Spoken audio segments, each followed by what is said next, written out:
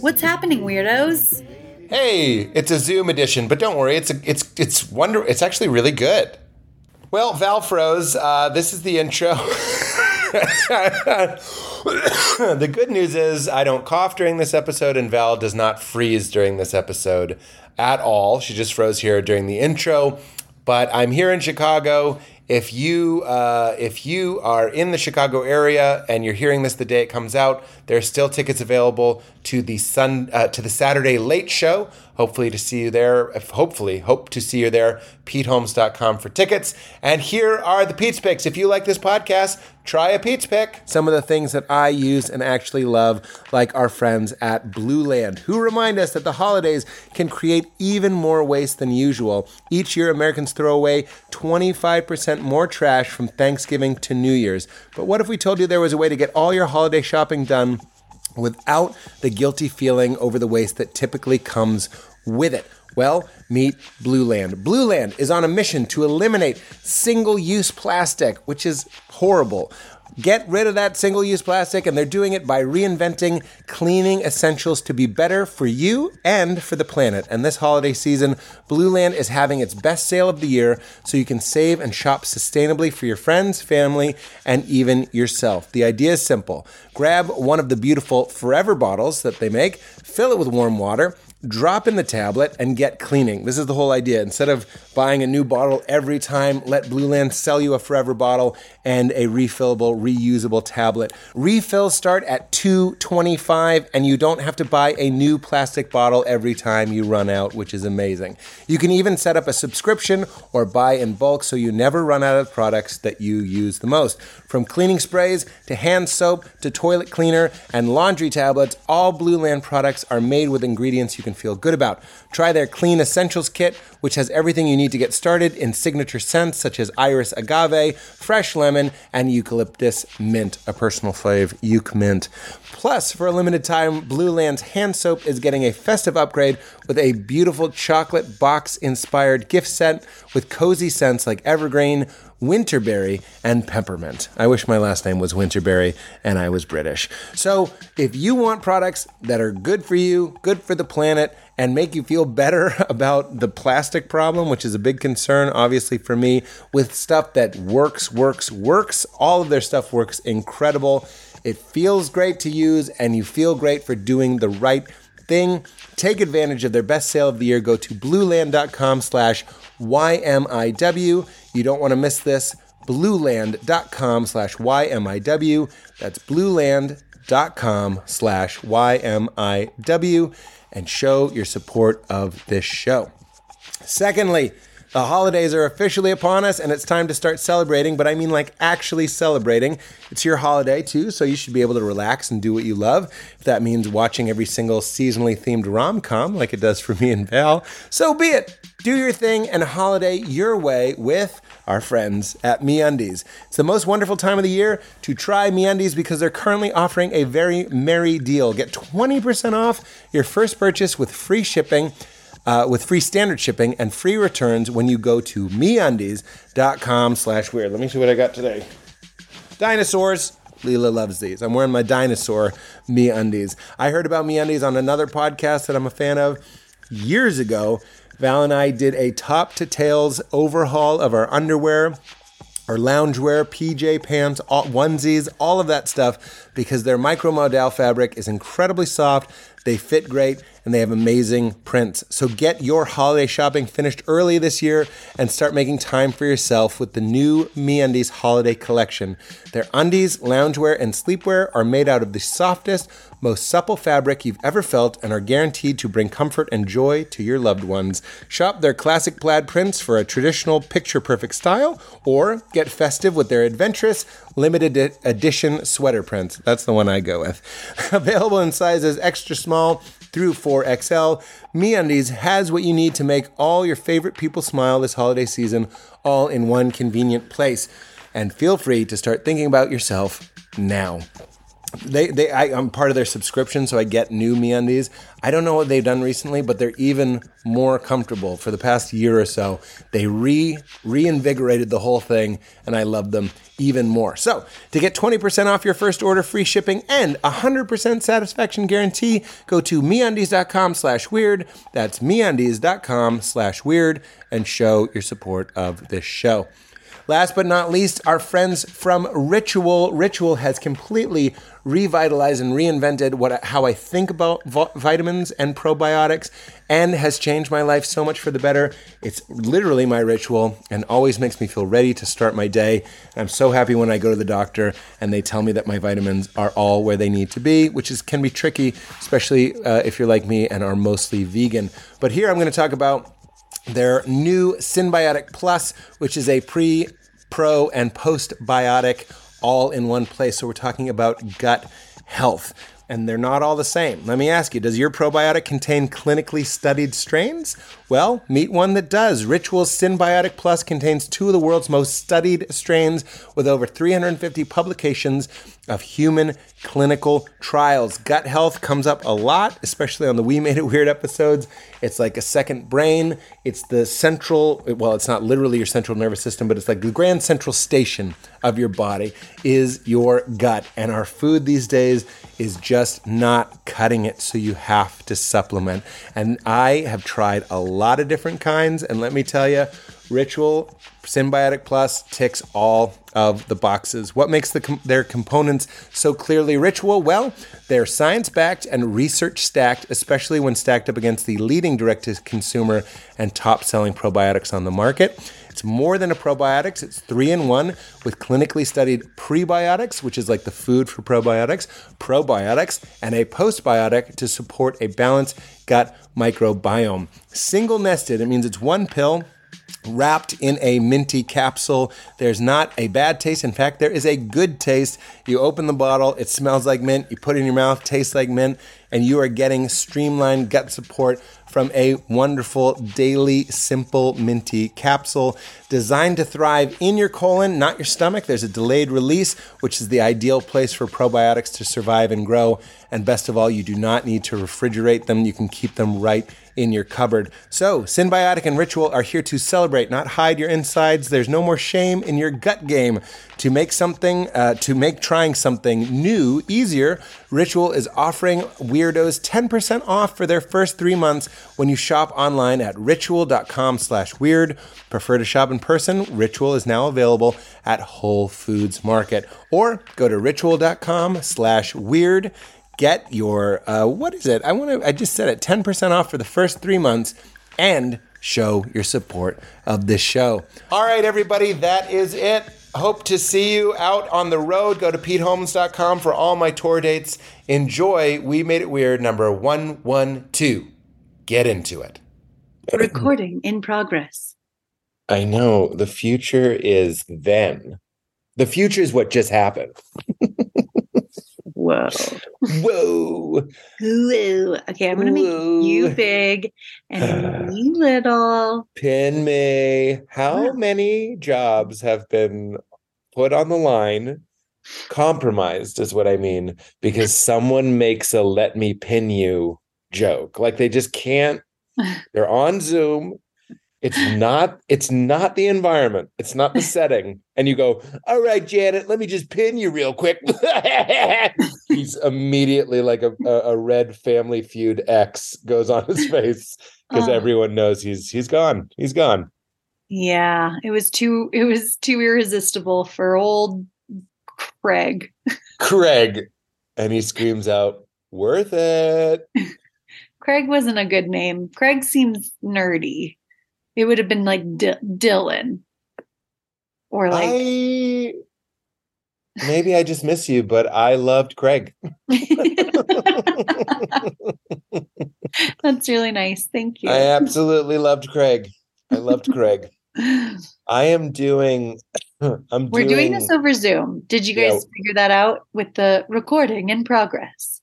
Yeah, and which is very James Bond, very the future as imagined in 1989. Mm-hmm. That a robot woman, like Zoom could have, it's just as easy. a human person go, recording in progress. But Correct. they choose to have it be a robot voice because every once in a while we make a choice to make it the future as imagined in 1987. You know, like we want it. You know what I'm Do saying? you really think that's what they're doing? They're like, Unconsciously, they're like, okay. they had a meeting, they had a Zoom. They have no meetings. Is there a Zoom headquarters? Do they have real meetings about how to have virtual meetings? They must. That's such a good question. Like, can you go if you work at Zoom? Do you have any in-person meetings? Oh my God. It would fly in the face of their whole premise. Yeah. But they would probably also be like, yeah, but Zoom meetings, you don't take them as seriously. I mean, not officially. Like, they're just as good. But like, seriously, we have some work to do. So I need you there. But officially speaking, it would be the same if we did it over Zoom. Yeah. Any reason they could possibly give for having an in-person meeting totally diminishes their entire business.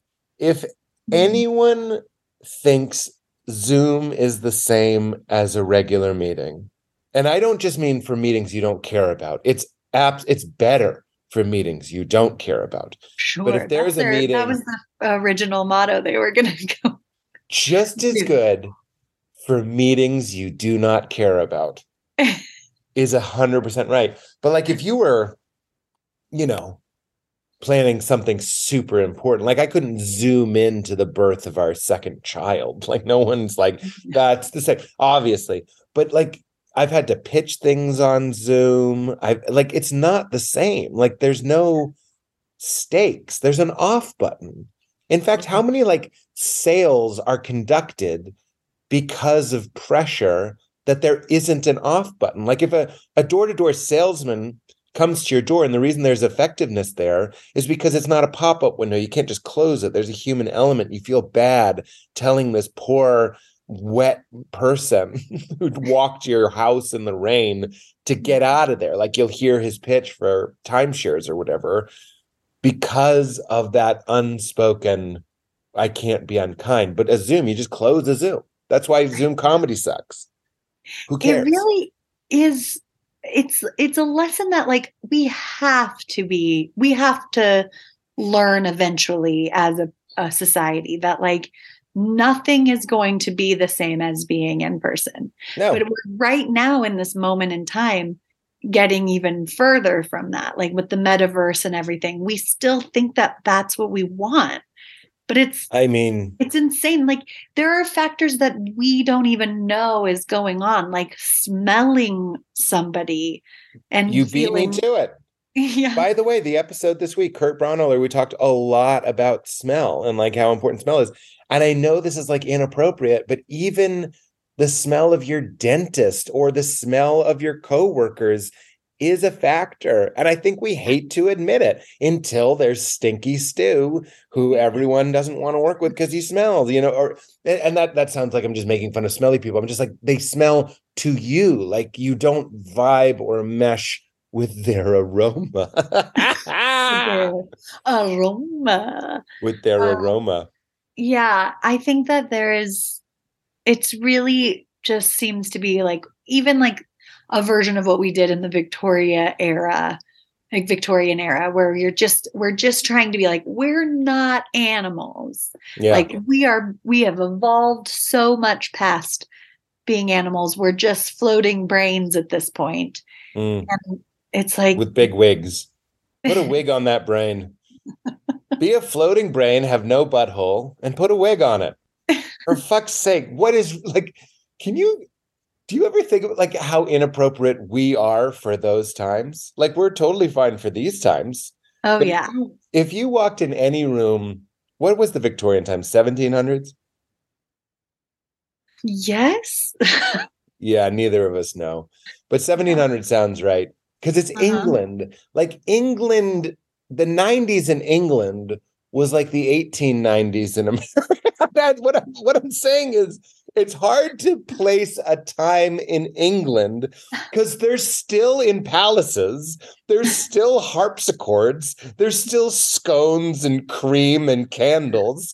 Like, it's way easier to know what year it is in America because whatever the newest shit is, we want that everywhere. We want it everywhere, and everyone's on those hoverboards and, whatever this riff is over. And we don't care about anything old, so we don't save anything. And this riff is over. this riff has taken something from both of us, but I know what I mean. But if you and I walked into a room with a harpsichord and people with knee socks and overcoats and wigs and like the mole, you wanted a black mole. Like you wanted one black mole on your mustache zone. A lot of weird stuff going on then. Like they were giving themselves moles. They were like shaving their heads to make their foreheads bigger. Have you seen this? Yeah. They gave themselves receding hairlines. Yeah, crazy. What was that trend? What? I have no idea. Like, is it? I mean, maybe it was the time of like eugenics where there was something about being like your brain is bigger if your forehead is big or something. Like I watched that thing called Keep Sweet, Pray, and Obey. Do not recommend. Not no to way. You. It's another sex cult, but like not another sex cult movie. Yeah, another sex cult movie. We can't stop with the sex cult movies. God. But the FLDS, the Fundamental Latter-day Saints, and they're like a prophet. So are the Latter-day Saints. They have modern-day prophets, but they broke off from the Church of Latter-day Saints, and they're like even more whatever fundamental, I guess is the word. Anyway, that went all sideways. The reason I mention it's another trauma-inducing. It'll make you feel horrible and scared. But the thing that I took from it was, have you, like, Mormon women all have like oval hair, and that's because they decided, like from the prophet, I think, like from the top down, that women's faces should be oval. So if you happen to have like a square face, they'll fix it with your hair. They'll just give you a really big oval hair. Oh my gosh. Which is funny because a nice Lincoln beard would also help. Like you could take some testosterone and get a nice Lincoln beard. Brother, you got yourself a stew.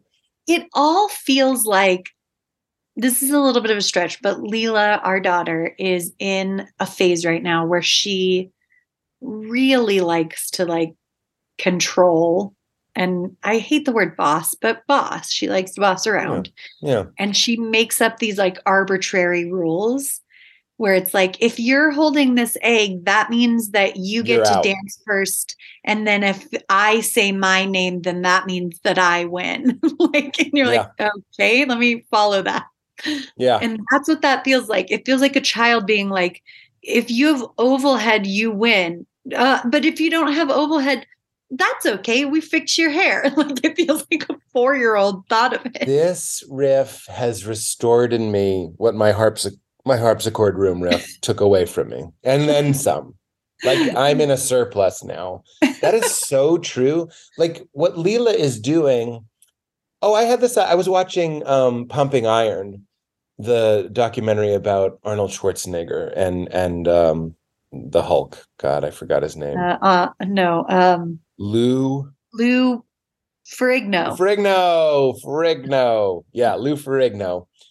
And I was watching it, and I realized when I watch documentaries that are about like fringe interests and, fringists, and weightlifting is a fringerist.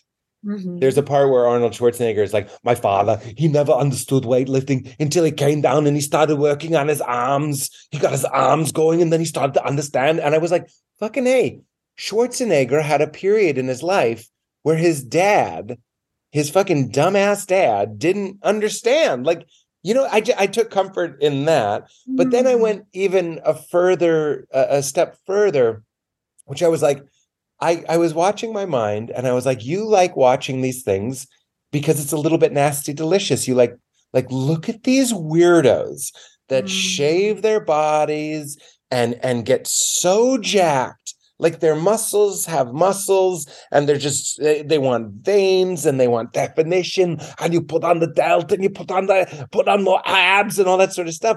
But then it was like, that's what I'm doing. Like, that's kind of what we're all doing. Like like you were saying with Leela and the rules. Like Leela does the rules. It's just something human beings like to do. And then the FLDS, they're doing that same thing to an extreme.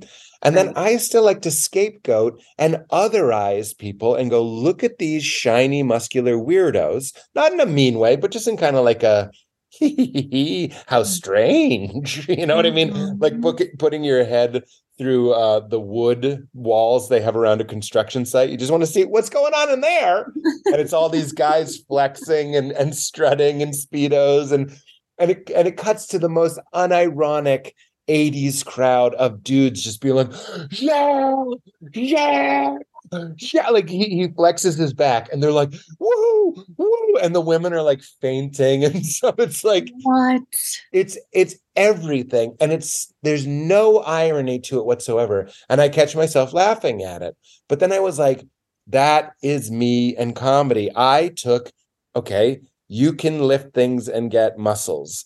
And then someone was like, what if I did that to the extreme? Everyone is funny or has some inclination towards humor or wit, at least wit, or the recognition of other people's comedy. I've met some people that have absolutely no comedy, but like at least they'll see other people's maybe. And I've taken that, and we're this fringe. I'm a fringe group. I just happen to be a fringe group that, like in the 80s with weightlifting, comedy is now. But like, I'm the subject of a documentary in 100 years where they go like, there used to be these guys and girls that would like obsess and then do their little witticisms, and that unironic 2023 crowd would be like, yeah, yeah. But like there's like a potential of a time that people will look back and be like, that is weird. That's just as weird as weightlifting. Meaning, none of it is weird. It doesn't seem weird now, but from another perspective, it's just as weird. Well, that's true. Well, first of all, the thing that it made me think of is in Clueless, the like stoner character, Travis, raises his hand in class, like apropos of nothing, and is like, I just realized like the way the way I feel about the Rolling Stones is how my kids are going to feel about Nine Inch Nails. So I really shouldn't give my parents such a hard time. But it is like that. And I remember having feelings like that too, where I'm like, I'm just into this because it's now, but someday it won't be the thing. And it's all just moving and changing. That being said, I think even if it's 150 years from now, if stand-up is looked at like that, like weightlifting, where you're like, this is bizarre that they were into this, it will be because it's been replaced with some other kind of comedy. I don't think comedy will go anywhere because it's such a service. Like, I would like to ask those fainting women and the people in the audience what service they feel like that is providing them. And maybe they have a good answer. That's a great answer. I mean, that's a great question. Like, go up to these mustached guys and be like, what is this? Because the easy joke to make would be like, well, are you sexually attracted to them? Right. I feel like that was one of the impediments to being into weightlifting, like, or being in the crowd, not just weightlifting, going to weightlifting competitions. Yeah. Obviously, and I think this is cheap, and I don't think this is honest. You're going like, well, that seems like you are sexually attracted to these men. So what does that say about you? Are you a gay man? Like, that was an insult and like a shameful thing. Obviously, I don't agree with that. But like, what is going on? What is it? Yeah. It's just, there's something honest about it, which is like, we love strength. We love strength. We abhor weakness. And there's a lot of things that are just kind of like, look at the discipline.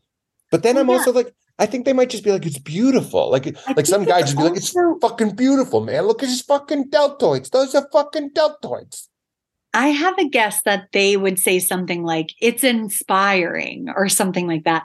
But really what I think it is that it's a spectacle. And like there were strong men in old-timey like carnivals and circuses. You're absolutely right. Next to the bearded lady, which of course that's so problematic. But like, it's funny that the male version of a bearded woman was just a very strong man. And that was the original spectacle, was that he could lift a piano or whatever. It is like a primal thing, I think. And then and by the way, this still happens now, you know this. Like a friend of a friend who I knew in college got very into, and she was a woman, and she like got very into, what is it called? It's like weightlifting, bodybuilding. But it's like where you go to pageants and you display your muscles. You like you're doing it for the purpose of competing in they probably don't call them pageants, but it's like Mr. Universe, Mrs. Universe, that sort of thing. And it was crazy to witness. Like, it was kind of cool to see that somebody could actually transform their body so severely. I agree. I think, go ahead. It doesn't really interest me, but I could see how it's a spectacle. And then I could also see how once you're there, there's like the mass hysteria, like the mass excitement, because I never could be into wrestling. I shouldn't say it that way, but like I've never been interested in wrestling ever. But I went to like a cage match, WWF. Yeah, I don't know. One of those. Like a proper match, and it was so fun to like for a while just be really into, like, to all be booing the same people and I agree, cheering. And I have a couple things on that. Okay, let's not forget, I'll say my wrestling thing really fast. It's my ego, it's my pride that says I can't enjoy wrestling. Here's why. Because I can't be losing my mind, laughing, crying, cheering, and then have the camera pan over and have an 8-year-old boy having the same experience. like that's really the block, is like, I can't be seen to be like me and this kid. Like, I know that sounds stupid. No, it doesn't. You're just like, I have to, it's like the Frasier of my personality has to be like, I like things like jazz, where you go like, oh my God, he's trading fours with the drummer. This is so rare. And if you know, like, you want to like understand, classical music is the ultimate of this. It's like the structure of classical music is difficult to understand. But if you go like, oh, and they did the extra refrain or whatever it may, or they played it so perfectly or so passionately, like, we love the subtle thing, which is funny. That's kind of what's going on with weightlifting, is they're being really subtle and specific about working out like this muscle, like some weird side muscle that they absolutely work out perfectly by doing some weird thing with a cable on their side, and they nail it. So I'm with you. If I went to a monster truck rally or a wrestling match, you can tell my level of inner liberation and spaciousness, meaning my lack of pretension or taking myself seriously or wondering what people think of me, by my ability to enjoy it. If I'm having a great time at a monster truck rally or a magic show or a wrestling show, all of these things that can be criticized very easily or whatever, or looked down upon, that means I did my work that day. That means I don't see separation between me and my brothers and sisters. I'm just having fun because something crazy is happening. That's like a good marker. Open heart. You're like living from your heart instead of your brain. Yeah. And the 8-year-old thing is really interesting, because I would imagine that one of the appeals of it for a lot of wrestling fans is that it somehow makes them feel 8 years old again, in like the best way, in the way that roller skating does, or whatever. if I'm being honest, Val, I really meant someone who's not smart. I'm so unproud of that thought that I was like, Yeah. I mean, a dingus. I mean, just some, and I don't like saying that. I hate saying that. I hate that that's how I feel. But that's one of the blocks to enjoying things is like, do dumb people like this? That's what being a snob is. And I fight against those snobbish tendencies. You don't just want to like what you like. You want to like things that dumb people don't like, that they're not smart enough to like. Like we went to that coffee place and they make their espresso with coffee beans, or remember they were like, we can make it with coffee. Yeah. And I Googled why that's not good because I didn't know. And I was like, I caught myself wanting to have that discernment for the thrill of the inner Frasier. And what's funny is that you didn't know, And I didn't know, and I probably wouldn't have been able to tell. I mean, maybe. I also I think the other thing that's going on when you're watching men flex is I really think this is it. But or I'll just say I think this is what it is for me, because I love seeing, if I'm being honest, watching an Arnold Schwarzenegger movie. Part of the fun is seeing his body. Like anybody that won't admit that, like, I can't handle you. Like that's you're wasting my time. It doesn't have to be sexual or whatever, but you're just like, look at that. And I think what's happening is, if I was that strong, no one would ever hurt me again. and I was walking around Chicago today. I'm in Chicago. And I was like, I saw somebody wearing a Bears jersey. I was like, isn't that funny? We have two levels of metaphor here, meaning the team is called the Bears to say these players are bears, or really it's an analogy. It's like their strength is like that of bears. So the team calls themselves the Bears to tell you they are bears. Then we wear the jerseys to say we're like the team that is like the Bears. Yeah. But really, you're just saying I'm a bear. No one would wear a shirt that's maybe in San Francisco, but no one would wear a shirt that just says I'm a bear.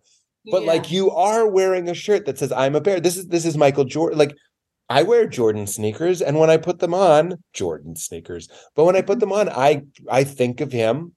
And if I'm being completely honest, I'm like, people will think that I share his excellence because I wear his shoes. I'm wearing my basketball dad's shoes.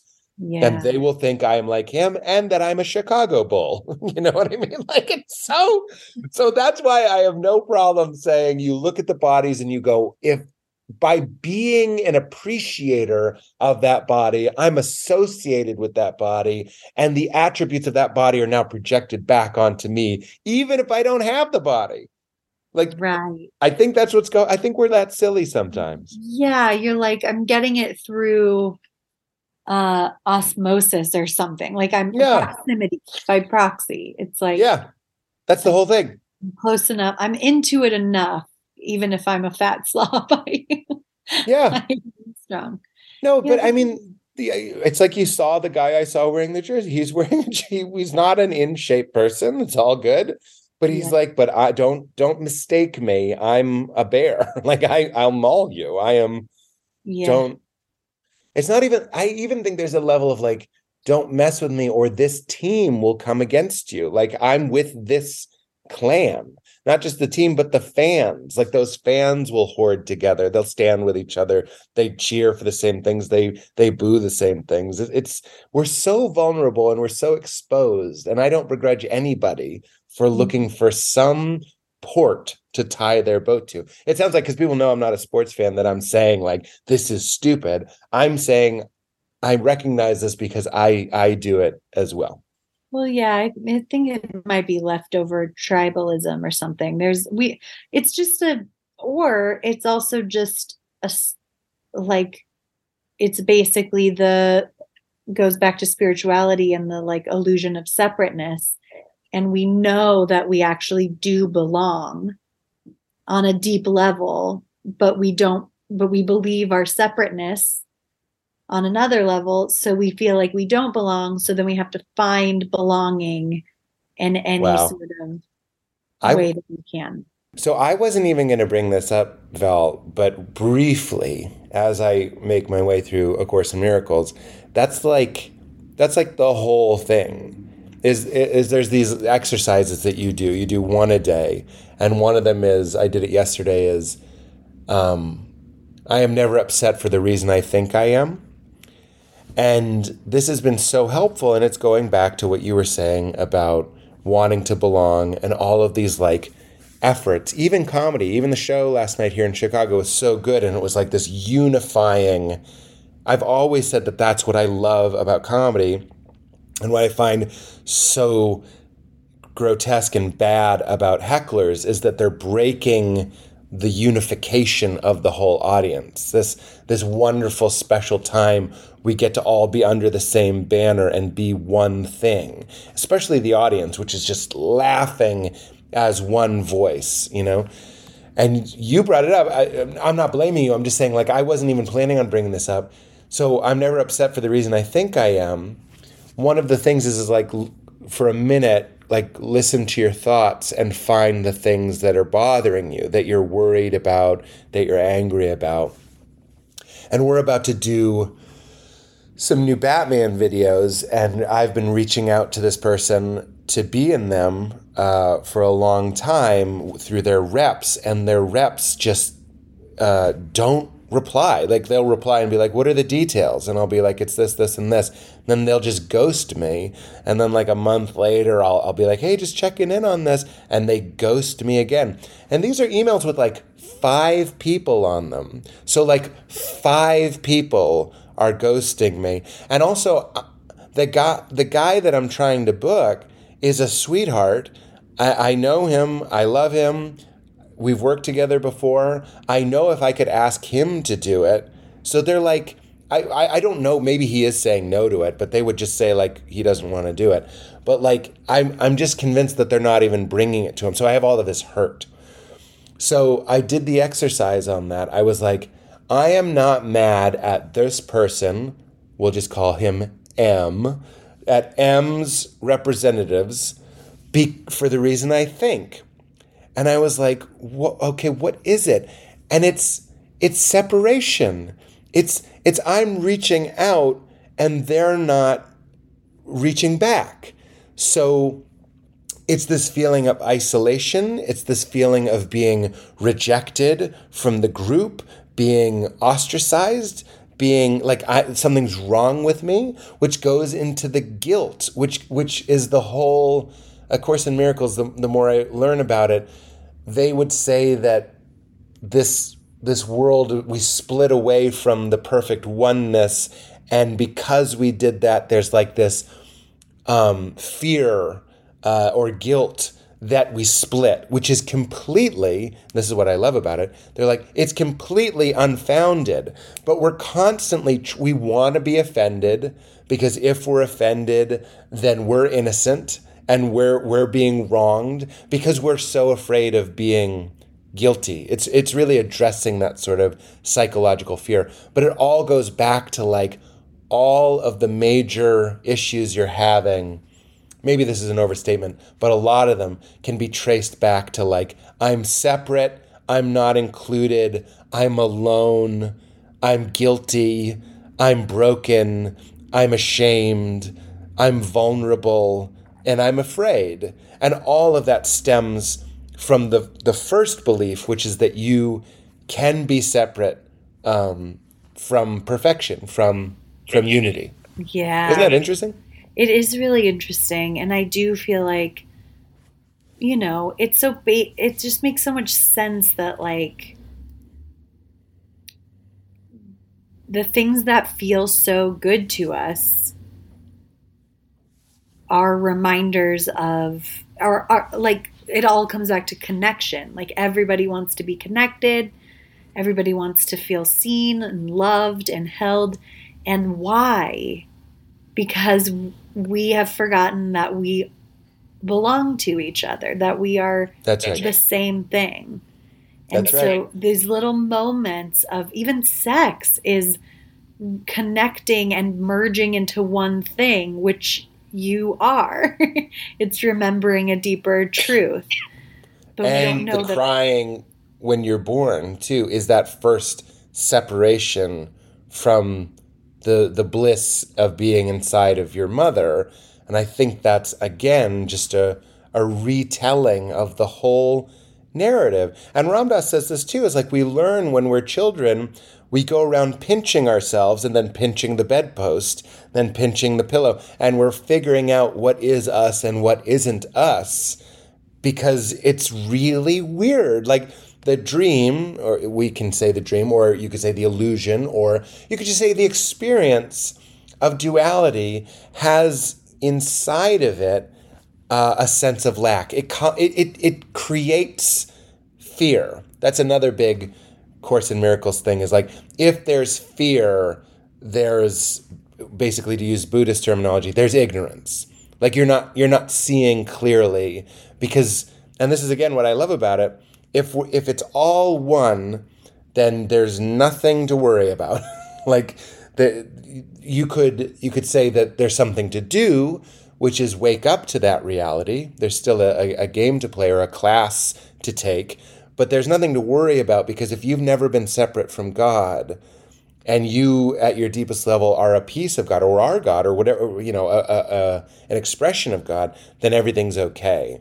But it's too nasty delicious to get here and be like, or maybe I'm God. Like maybe Pete's God. Like look at Pete and look how fancy he is. Like we like the separation, even though it comes with all of this pain and all of this fear. Mm-hmm. What were we going to say? I'm sorry. Well, that was interesting. Yeah, that started making me think of something else. But what I originally was going to say was, and I quote, I'm stalling. Oh my God. That is in conclusion. In conclusion. I'm quoting myself.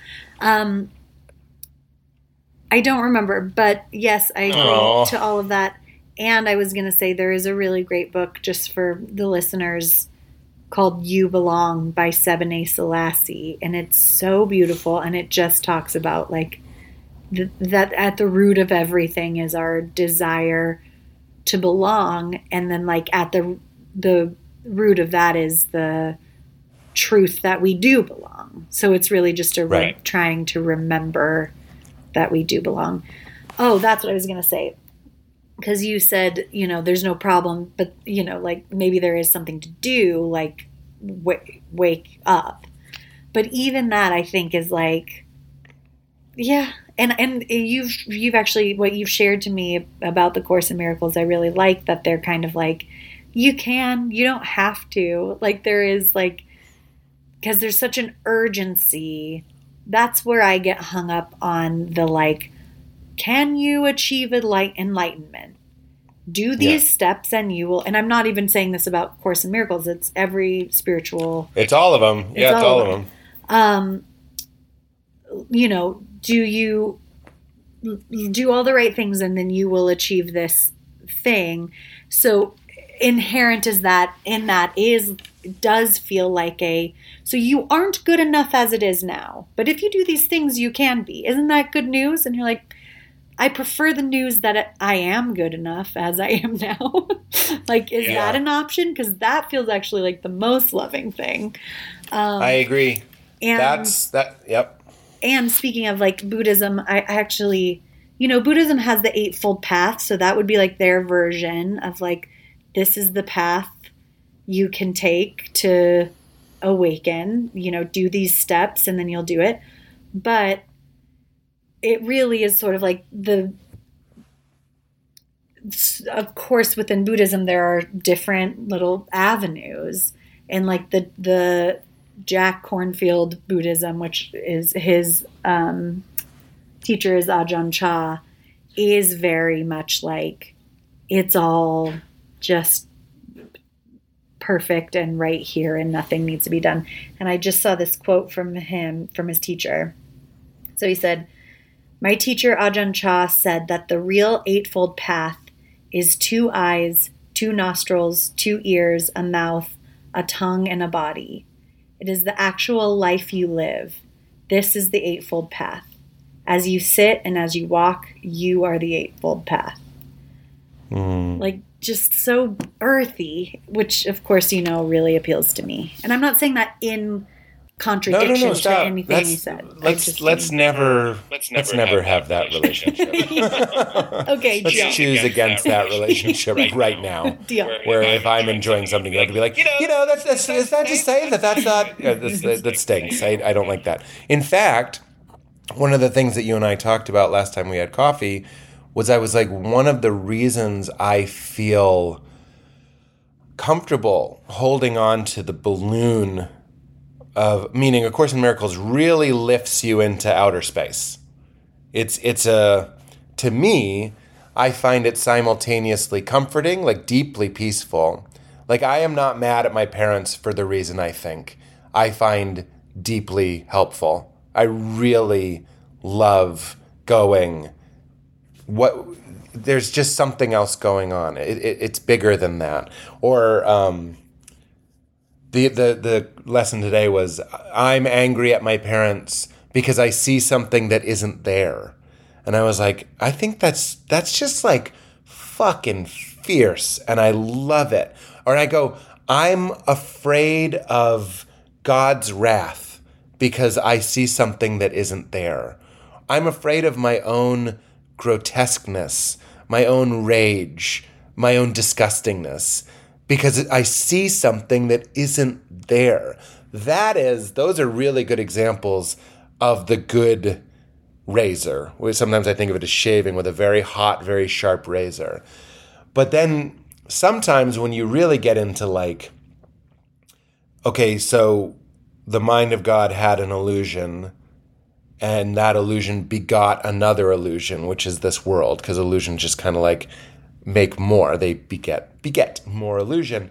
And we're in that illusion, and that's okay. There's just a lot of pain here, and there's a lot of suffering here. So it's sort of like, wouldn't you like to gently be woken up and come back to your wholeness? The only reason I'm comfortable holding on to that balloon, and that is the right image, and it's lifting me up, up, up, up, further and further into like weird swirls of purple and green gas in outer space, or even worse, not worse, but maybe more accurate, into infinite blackness, is because I have a partner that is a weighted blanket and a hot water bottle and a cup of tea. Like, it's not in spite of you that I like to ski on this weird triple black diamond. It's because of you. I couldn't do it without you. It's too fierce without my Jacks, without my father, Greg Boyles. I can't. When I'm really grooving in it transcends, it's transrational, meaning reading the text, doing the exercises, takes me to a place that is completely unarticulable. I can't, it's ineffable. I can't explain it, but it is relief. It's this real like, stop all of it. And when you're just completely still, you'll get this weird sense that it's just so good it might just be true. Like that you are already there, that there is nothing lacking, and that you're just kind of having an experience. Again, to take the achieverness out of it, it's not to like win the experience. It's as harmless as having a dream. It's and it can be as beautiful as having a dream, and it can be as horrible as having a nightmare. But it's like, it's hard to talk about. But I couldn't be doing it if I didn't know there wasn't the ski lodge with the chicken noodle soup and the roaring fire and the Christmas decorations and hugs and kisses and snuggles and Leela and just all of that is not an error from me. This is just like such a fierce intellectual undertaking that is counterbalanced by everything that you give to me. Well, that's really sweet of you. I really appreciate you saying that. And a couple things. One is, I don't think, as far as we know, I don't think you've experienced the scary, dissociative trauma, because I think your trauma is different. It was over time and it was hard to articulate, so you didn't get the like I dissociated part of it, which makes it harder in a different way. But that's why all of this, and I think I've mentioned this on the podcast, you've heard me mention it a ton to our friends, because it was such a huge puzzle piece for me. When my therapist was like, this doesn't feel good to you because it feels like dissociation. And I was like, that's exactly it. And so even when you were like, I can go in outer space because I know that there's hugs and kisses and Leela and all of your life, I've experienced having you and having your hugs and kisses and having you play Dar Williams for me and having you do all the right things. And it wasn't working. I was so dissociated and like felt lost in outer space. And that was the trauma, was that, oh my God, nothing he's doing is getting in. So you just don't have that specific trauma. So like, have at it. That feels good for you. And it makes sense that it wouldn't feel good for me. And there is well, please. What were you going to say? What's weird is I have had a very charmed life. The Course would say people, because it's a reincarnation belief system, they would say like you have good lives and you have what you would see as a bad life. So you might be a famous comedian this one, and then you might be something else the next one. You know, you're going to be something unpleasant the next one. So what I like about the dream analogy is it does account. Like I just had a friend, he took ayahuasca, and one of his trips was like, God is a madman and he is torturing us. Like that's what's happening. Is like he's a twisted tormentor, and that's the reality you're in. And I was like, okay, interesting. Obviously I don't believe that. But why is that a possible perception? You know what I'm saying? It sort of speaks to this idea that it's a dream, and there's horrible dreams and there's pleasant dreams, but it doesn't matter. It's all illusion is illusion is illusion, horrible illusion, good illusion. It's sort of like, it's a worldview that accounts for a lot of horrible stuff in a way that's a little, like, even that's more fierce. It's just like, yeah, because this isn't, I guess you could say this is a projection of a mad idea. And that's what madness does, is it begets, I keep saying begets, but it begets more madness. Yeah. Yeah. Well, yeah. So I think that's what it really, sometimes I really think, I actually find comfort in this like very materialist sort of simple view of like, maybe we are, I can't really think that we're just like accidents, but it's like maybe we were given like the breath of life and we've evolved into questioning why we're here. And at the very least, it's like, let me even simplify it more. We are these beings who woke up into consciousness and with no real certainty of how we got here, what is going on. And then there was suffering. And that's what the root of all of this is. It feels like sometimes, like all philosophy, all religion, all spiritual practice is like, what do we do about suffering? How do we reconcile that there is suffering and that suffering is a thing? And first of all, I just find comfort sometimes being like, of course, that's what we're all doing. It's not any more complicated than that, really. Or like, what if it's not any more complicated than that? Secondly, we're just in this moment where, and really understandably, like you are taking the fiery masculine road of exploration to be like, maybe I can get out of the suffering. Like maybe I can escape suffering in this way if I do these things. And I am taking the very feminine, watery, flowy, earthy method of being like, what if I can make friends with the suffering? And I can just be like, I could actually like be with it so much that I see it in a different way. So like, what if I can go into the suffering even deeper? And I don't think either of those is better or worse than the other. And I do think we both benefit from the other being on the other end of the spectrum. Like you said, I'm there on the ground for you. And I also get to be safe on the ground, and you report back from your like outer space adventure. Satellite. Yeah, my outer space adventure. Yeah. I'm like, are you cracking it over there? Because I'm going to stay down here. But like, let me know if you do crack the problem of suffering. And it's I'm interesting. See if I can. I'm always going to be drawn to the things that increase my own patience, my own tolerance, my own compassion. And I know I've said this a million, but like my own experience with lucid dreaming is always going to draw me to philosophies that use dream imagery, because it's a very, very profound thing to have that sleep enlightenment and go, I'm dreaming. And then you wake up. It's like, I've had it hundreds of times. So of course there's, but even take that away, take ultimate reality, ultimate truth out of the equation.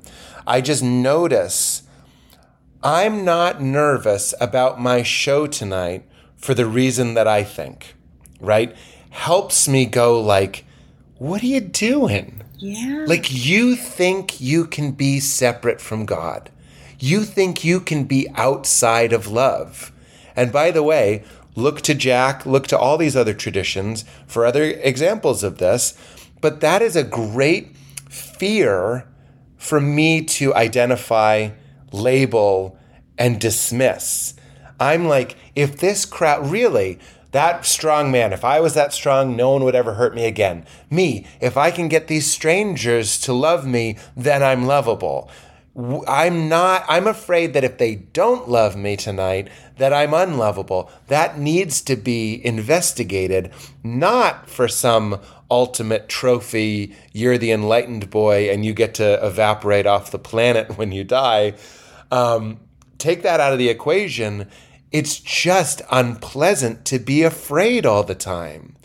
And to realize that so many things I'm doing, my parents not understanding me, in whatever ways parents don't understand their children, feels like a separation, and I think reminds me of that greater cosmic separation, that isolation and that loneliness. So all of this balloon floating is resulting in less fear and more connection with other humans, more love with other humans. And whether or not Father Greg believes in this stuff or if he would use this language, I think he tends to use much more God is delighting in you, God isn't over there waiting for you to snap out of it. I think that might be a difference. But like, it talks about like, those that are in their right minds are incapable of seeing error. Like a big Course in Miracles thing is you forgive people for what they didn't do to you. Because you acknowledge that like, it's sort of like just that fierce, like nothing is going on here except God and love. And like, there's this thing overlain on it that is filled with offenses and defending. And I told you, I tried to I swapped hotels and I got to the hotel that so I got all my bags. I went to this other hotel that I had booked, and they just, without even saying sorry, they just said, yeah, the hotel's overbooked. We don't have a room for you. I was like, I couldn't even do that. If I did that 100,000 times, there wouldn't be one of the times that I didn't say, I'm so sorry, there isn't a room for you. But this person just flat out shotgunned me and was like, there's no room. And I was like, do you have a manger? Is there a manger? I didn't say that. But because of you, and because of hopefully this clarity or right-mindedness or love that is increased from all of these different methods, in that situation, yesterday, I had a show in a few hours, I'm at a hotel, I don't have a place to stay, I was able to calmly sit down and just call other hotels, as opposed to believing I'm mad at this person because they don't have a hotel for me. Really, I'm mad because I, in that moment, believe the hotel rejecting me is life itself rejecting me, is love itself rejecting me. There's no room for me. I'm an outcast. And it churns up all this primordial fear that when I fly up in the balloon, I can go like, don't be stupid. If it's all one, there's nowhere to go. And really, there's just kind of like a funny movie playing that I can choose to take really seriously, or I can take it as an excuse to make the movie or the dream as pleasant for everyone around me as possible, including not being mad at this person or not being like, remember that story I said, I think the part that's missing is I'm sorry I parked in front of your car. I thought of that the other day. I could have said that to this woman, and maybe some people would be like, and that's right, remind this person, they should be nice. It felt so much better to not be like, don't you mean sorry? Or like, why do you overbook it? Why did you take the reservation if you don't have her? Like, what is happening except believing my imperfection, her imperfection, the world's imperfection, and our division from love, which is just, the Course would say, is unnecessary pain. It's just unnecessary pain. So I'm with you. That's my version of making friends with suffering. Yeah, well, that is really interesting. I love all of that. And I do think like you're seeing day-to-day benefits. So like that's a sign enough that you're getting something out of this. And it is so fascinating because, you just, maybe it's like a masculine thing. Maybe it's an Aries thing. It seems like, it's like there's pure awareness, then there's all your your thoughts, feelings, emotions, stories, all of that. So for me, the practice of sitting, observing with kindness everything that arises, my thoughts, feelings, emotions, stories, observing it all with kindness, and until I just identify as the pure awareness that in which all of this arises, is the path for me. But yours, it seems you need like something fiercer. You're like, and then come in with the machete and be like, don't be stupid. Yeah, ridiculous. Don't be dumb. But what's interesting, Val, isn't kindness sort of a soft detachment, a soft it is a denial? I don't see how it's a denial. I don't mean bad denial. I mean like, I'm going to be soft to this. I'm going to deny it's calling me to get stuck in it. I'm going to lovingly acknowledge it. Yeah, go on. It is a detachment. That's what I was going to say, is in order to greet it with kindness, what goes hand in hand with that, like you can't do it without being like, I can greet this with kindness because I know it's not me.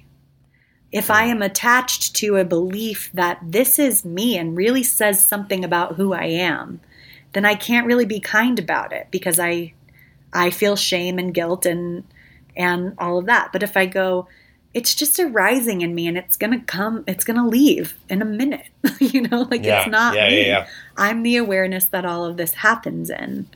Then it's easy to greet it all with kindness because it's it's roomy. It's the guest house. It's so close. I'm only saying this because it's my favorite thing.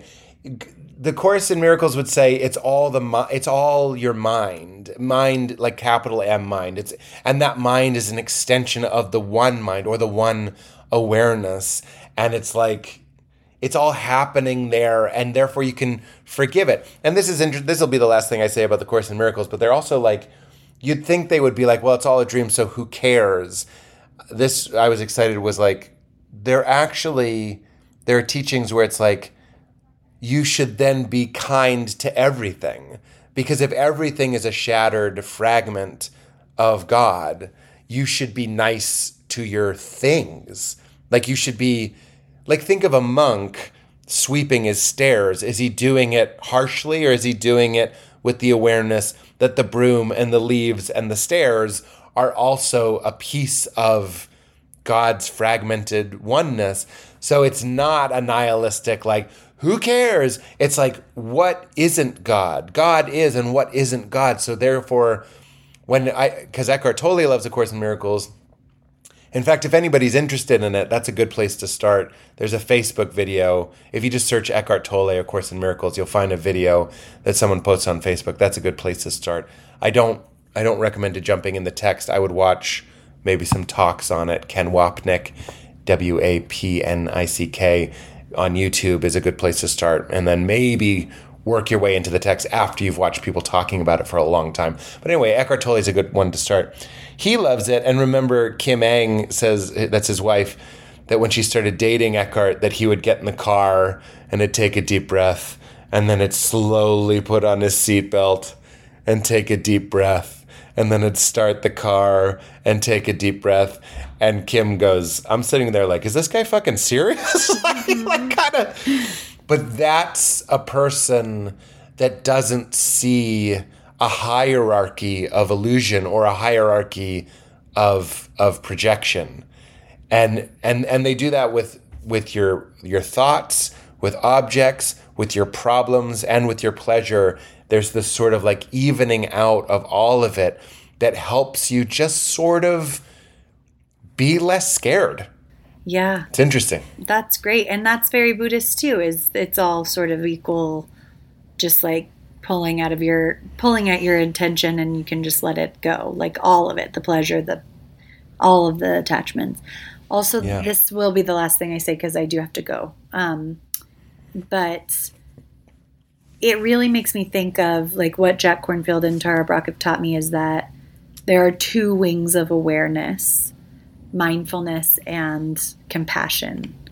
And, compassion is this heart, like how maybe I would have handled, let me say, like how compassion would have handled the reaction to the hotel person being like, we don't have a room.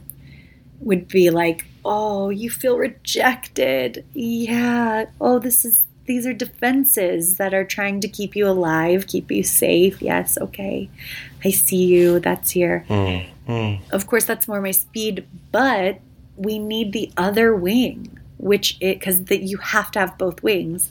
And the other wing is mindfulness, is very like pointed, pithy, clear seeing truth. So like, it is like, what is actually going on here? It is, you are not upset for the reason you think you are. And like getting to know what is actually happening. And you need both. And what Jack says is you need both, because mindfulness without, or compassion without mindfulness becomes victimhood. And you kind of go nowhere because you're just feeling sorry for yourself, but you're not really seeing anything clearly. And mindfulness without compassion becomes self-judgment. So it just becomes like, wow, that's great. What's wrong with me, but I actually, like, all I can do is just see my own problems. And then you are judging yourself. So that's brilliant, Valerie. It really is like these two pieces that we're bringing to each other is very helpful. Ah, that's brilliant. It's a great note to end on. Let's thank you, Val. We both only had an hour as I'm on the road here, but I'm so glad you took the time away from Leela on your trip to Denver. And would you say keep it crispy? I will. It was so nice to get to talk to you, have a full conversation. Yeah, I know. Yeah, everybody, keep it crispy.